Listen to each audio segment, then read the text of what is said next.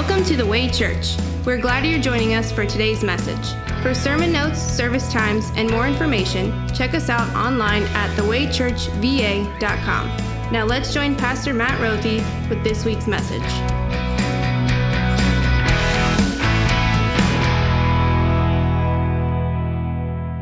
Would you please remain standing out of respect and honor and to give glory to the words and the work of Jesus? This is Jesus' words in Matthew chapter 11. At that time, Jesus said, "I praise you, Father, Lord of heaven and earth, because you have hidden these things from the wise and learned and revealed them to little children. Yes, Father, for this is what you were pleased to do. All things have been committed to me by my Father. No one knows the Son except the Father, and no one knows the Father except the Son and those to whom the Son chooses to reveal him. Come to me, all you who are weary and burdened, and I will give you rest. Take my yoke upon you and learn from me, for I am gentle and humble in heart, and you will find rest for your souls. For my yoke is easy and my burden is light." This is the gospel of the Lord. Praise be to you, O Christ. You may be seated.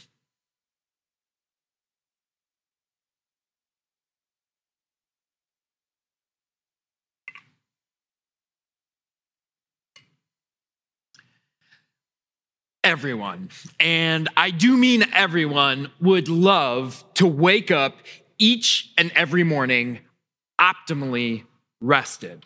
I'm talking about completely refreshed, focused, energized, ready to take on whatever the day brings at you. Am I right? I mean, it would be great if every single night we could get just a great night sleep, right? So then why don't we sleep more? I mean, God has promised really incredible and really, innumerable blessings when our bodies get sufficient sleep. I mean, did you know that your body not only has its mood and energy restored when you sleep, but actually there's tons of scientific benefits. Sleep enhances your ability to learn and memorize and solve problems. It helps you make logical decisions. On top of that, sleep is responsible for recalibrating your emotions. It's responsible for restocking your immune system. Sleep is also the thing that retunes our metabolism by resetting our appetite.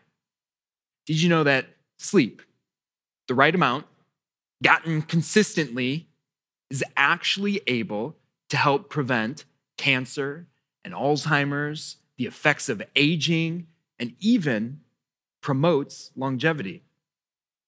That's sleep. Sleep does all of that. That's how God made our bodies. So why don't we sleep more? Maybe you are the exception. Maybe you are someone who gets a great night of sleep almost every single night. But did you know that last night, 1 in 5 adults in North America did not get a good night's sleep? In fact, 40% of adults over the last month will have fallen asleep by accident during the day. They're so tired. Because 60 million adults in the United States have a chronic sleep disorder. Look, I'm not a sleep scientist at all, but I wonder if the issue about why we don't get more sleep, and I'm not talking for a moment about people who do have a sleep disorder or people who have kids at home and those are the ones waking them up. I wonder if the problem about why generally Americans don't get enough sleep isn't a knowledge problem. I mean, we know sleep it's very good for us. It's not a knowledge problem, but it's deeper than that. It's a personal problem. We think we know better than our bodies and what biology says. We think we don't need sleep. Not that we don't need sleep, but we don't need that much sleep. And it's like we live trying to prove it, don't we? I mean, sometimes it's just doing things that we'd rather do. And it's not necessarily like bad things, like we're out carousing at all hours of the night. Sometimes it's just spending time with friends, family, late into the night. Maybe we live trying to prove we don't need that much sleep because we found better alternatives. We can just caffeinate and stimulate our way through life. And we say things like, I'll sleep when I'm dead, even though our sleepless habits are causing death. Maybe the reason we don't sleep is because we think we're the exception. We think we're special. We think that yes, normal people need 8 hours of sleep, but I'm not like the rest of mere mortals. I don't need that. Why don't we sleep more? I'd like to suggest that it's not a knowledge problem. We know that sleep is good. It's very, very good for us. The problem is we think we know better. We think we don't need that much sleep. We try to prove it. But this isn't a sermon about sleep, not physically anyways. It is about spiritual rest. Jesus, while I'm not an expert on sleep, he is an expert on spiritual rest. And, well, he says what is happening to us physically with sleep, well, parallels exactly what goes on in us regarding spiritual rest. I mean, you know that spiritual rest is good. Spiritual rest is even better for us than a great vacation, a break, or a good night's sleep. Christ gives us in spiritual rest. We talked about it in our kids' devotion. He gives us forgiveness of sins, the cleansing of a clear conscience. He pushes us out back into life with a new yoke of discipleship. This is good. It's very good. So why don't we rest spiritually more? Well, what Jesus suggests in Matthew chapter 11 is that it's not a knowledge problem. You know. You know that spiritual rest is good. It is, in fact, a personal problem. You think you know better. You and I think we know better what we need spiritually. That, not that we don't need spiritual rest. We maybe never say that, but we just don't need that much. And it's like we live trying to prove it. So here's what we're going to do. First, we're going to wait for that to quiet down. So that's probably going to take a minute or so once that door gets opened up. But once that quiets down, what we're going to do is dive in to the text of Matthew chapter 11. We're here in an entire worship series called Define Christianity. And what we have actually is a really awesome chance to look at a scripture passage that, well, talks a lot about Christianity and in fact defines it. Don't worry about that, guys. I have thought so much about this passage. I can talk for a long time about it and not even get into my sermon yet until it quiets down. So we'll just wait for that to quiet down before we get into the real stuff, okay? So here's what we'll know. In this sermon text, Matthew chapter 11, I'm gonna give you some context to it, okay? Because it'd be good if we could have read the whole thing, but we're just gonna look at a couple verses of it. Leading up to Matthew chapter 11 and these famous words where Jesus says, "Come to me, you who are weary burdened, and I will give you rest." Jesus addresses two groups. Two groups have met him and come to him. First, it's a group of people who heard John preach about repentance and forgiveness in Christ. And it's a group of people, or a group of towns rather, where Jesus had done tons and tons of miracles, okay? And in both groups, they both come up to him, and Jesus, instead of welcoming them, instead of giving them terms of gospel comfort, he actually speaks woes or warnings to them. He says, "Woe to those people who rejected me and didn't believe in John. Woe to all of the towns that saw my miracles and are going to reject me. And in fact, he does that, and then he all of a sudden flips a switch. After speaking words of really heavy warning and woe to all of these, he says, but you, come to me. Come to me, and you're going to receive rest. I think that's a signal that it's done. Jesus says that, and what he does in this is he gives to all Christians for all of time a deposit, if you will, a deposit into their bank account that they can draw on again and again.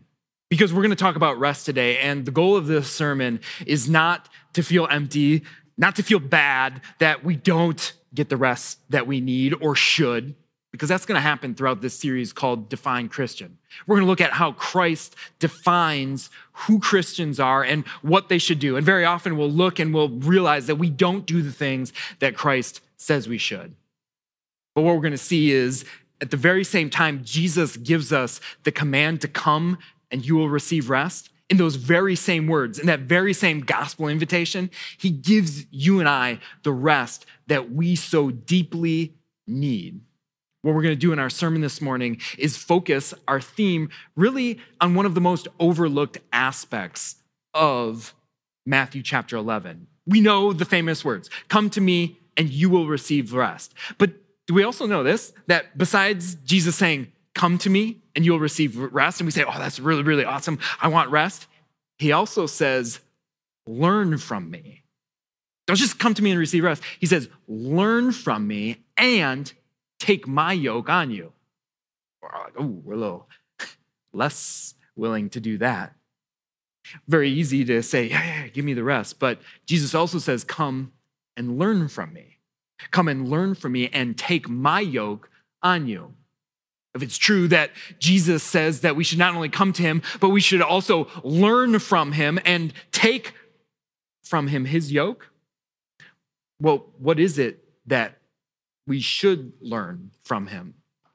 Well, this is our first fill in the blank for the day. Jesus says, come to me, take my yoke upon you and learn from me. And the first thing he wants you to learn from him is that you and I, we are weary because we're burdened. Did you catch that? When Jesus gave his invitation to you and to me saying, come to me, all you who are weary and burdened, he's making an accusation.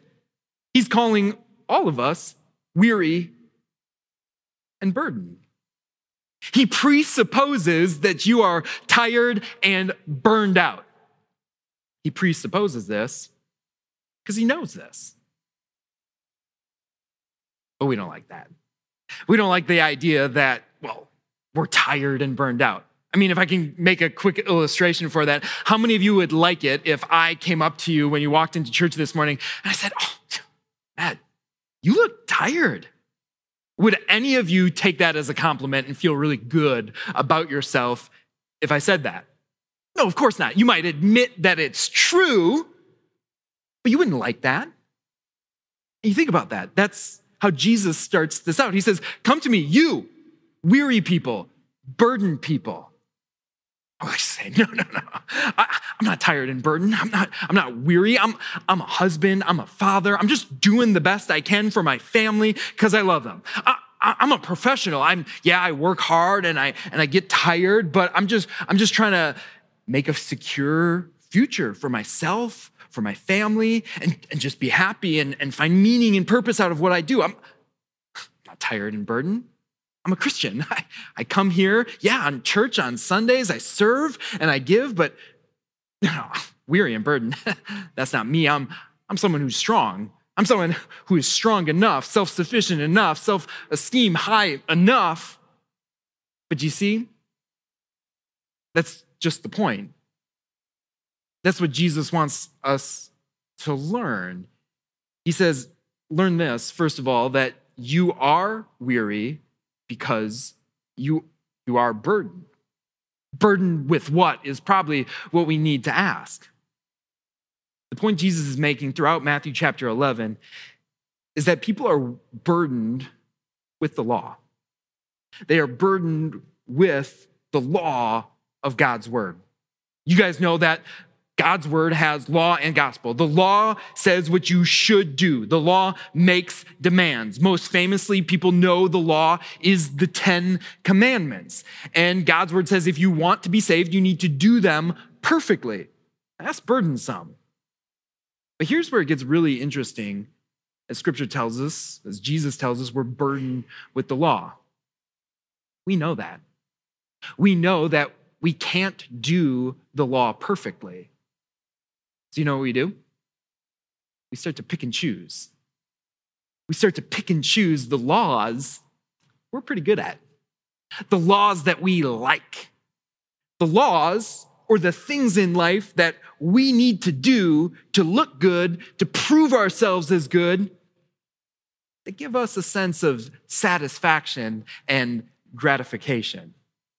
So we pick out those specific laws. It's almost like we live to prove we don't need to rest because, well, we can do things that we like to otherwise do. And it doesn't have to be bad things like carousing at night.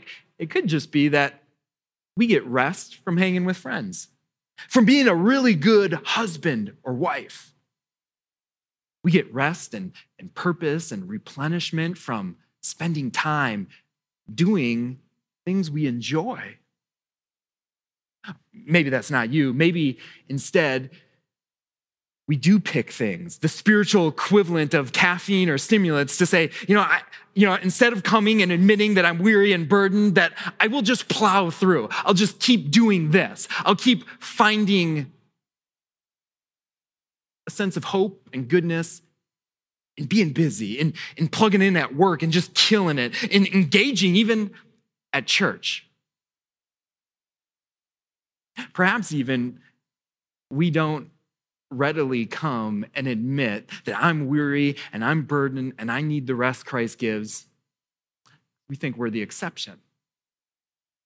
We think, most people really suffer under the weight of this world and they need God and his word for that.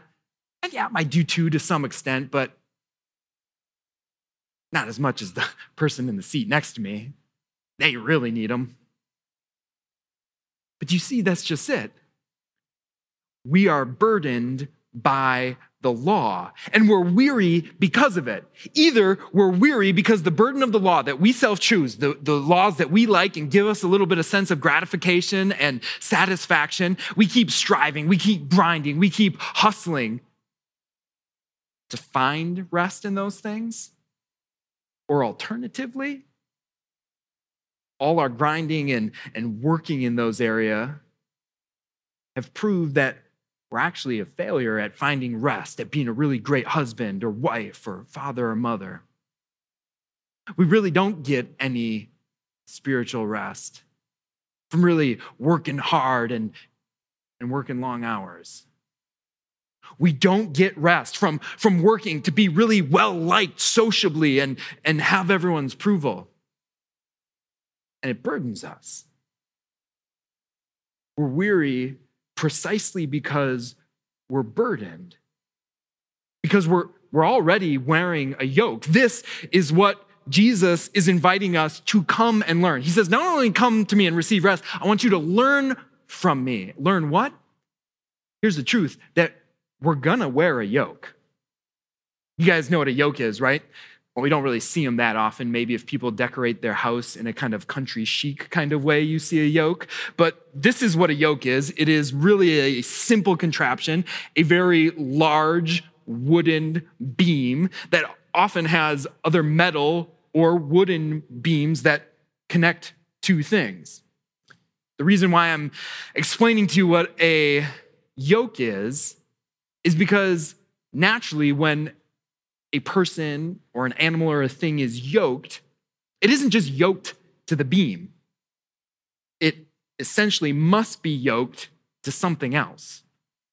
It must be yoked to someone or something else.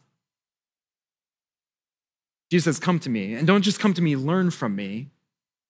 And he wants us to learn first that we are weary because we're burdened, and it's because we're yoked to something or someone of our own choosing. And the question that you need to ask yourself is what you're yoked to spiritually replenishing you and reviving you and giving you rest? Or is what you're yoked to in hopes to find rest actually draining you? Because everything else other than coming to one person and wearing one yoke will 100% completely drain you spiritually, perhaps even drain you physically, and likely drain you emotionally. But this yoke gives rest for the weary. Christ's yoke. And that is why this really, really often overlooked aspect of this passage that Jesus says, not only come from me, but learn from me, is good and full of God's gracious blessings and goodness. That's actually good, that we can come and admit that I am weary, I am burdened, that we can actually come and lay down whatever we're carrying and is burdening us and stressing us, because there is another yoke. There is another yoke that gives rest for our souls. Jesus said, come to me, all you who are weary and burdened, and I will give you rest. Take my yoke upon you and learn from me, for I am gentle and humble in heart, and you will find rest for your souls. For my yoke is easy and my burden is light. Jesus said, don't just come to me and receive rest, but also learn from me. The first thing we learned is that I am weary and I am. But here's what I want us to do briefly is learn 3 things about the yoke that we do wear. The beast that we're yoked to, who it is, the burden that we have in being yoked to this beast, and also the blessings, the result of those things. Do you catch it? Jesus says unmistakably that you are yoked to me. As you read through this blessed invitation that God gives us in his gospel, catch all the I, me's, and my's. It's about Christ from beginning to end. He will give you rest. It is his yoke. And what does he tell us about himself? Beast that we're connected to in this yoke? It's Christ from beginning to end. And what do we know about him? Well, he's gentle. He's gentle and humble in heart. What does that mean? Well, it means that every single time that we do come to him and receive his invitation, to receive his rest, he doesn't meet us with blame or shame. Say, oh, you again? You come again, but you haven't learned again. No. Every single time we can expect to be refreshed with words of forgiveness that are so familiar. I forgive you all your sins. Go at peace. You're right with God. We can come and expect to be refreshed by that and also revived by his inexhaustible love. The fact that he comes again and again to us, and we can come again and again to him, and he's gentle. He's humble in heart. He not only revives us and refreshes us, but he redirects us from the way that we live, looking to try to pick up our own burdens. But when we are yoked with him, what he naturally does, because we cannot be yoked to anything else when we're yoked to him, he shows us the way to go, to avoid foolish living and bad decisions and sin. That's what he promises to do in giving us our spirit. And he relieves us. He comes and gives us his rest, which relieves us. That he's taken away all of the burden of the law. He has fulfilled it perfectly. He's come and he's relieved us from any need to try to go out and win his approval, because right now, the way he loves you is the same way he will love you 10,000 years from now and 10 million years from now when you're with him, sanctified, perfect in heaven. He's relieved you. And that leads us to our second one. Not only the beast that we are yoked to is Christ, but because of that, how much does the yoke weigh that we wear? Well, he tells us it's light and it's easy. Take my yoke upon you and learn from me, for I am gentle and humble in heart. And he tells us, for my yoke is easy and my burden is light. So often you might hear people criticize Christianity or religion by saying that, well, there's so many rules, there's so many burdens placed on you as a Christian, things you can't do, and on and on it goes. But based on this passage, we can argue the opposite. Jesus says the opposite. He says, take my yoke on you, and the burden, it's light and it's easy. What does this mean? Other than when Jesus says, you take my yoke upon you, it's not going to be that I say, okay, now that you're loved, now that you're forgiven, you have to prove again and again that you're worthy of my love. No. It's easy. This is the gospel. It makes no demands of you. You don't have to do anything. But the moment you hear this gospel invitation, it's yours. The rest, it's yours. It's easy and it's light. The burdens of the law that we suffer under because we're with Paul and we experience that back and forth of I want to do good, but I don't do good all the time. We yoke ourselves again and again with things that aren't Christ. No, he says, come to me, my yoke, being yoked with me. It's easy and it's light because I have carried the whole thing. I've carried the whole thing, the weight of your sins, the fulfillment of the law up the hill on Calvary, and you never have to carry it again. So what's the result? What's the result of bearing this yoke? It's what we began talking about. It's rest. It's rest for our soul. It's rest that we receive coming again and again to Christ. I mean, we needed to talk a little bit about what yokes were, not just so we understand them, but that you see yourself wearing one. You see yourself wearing one all the time.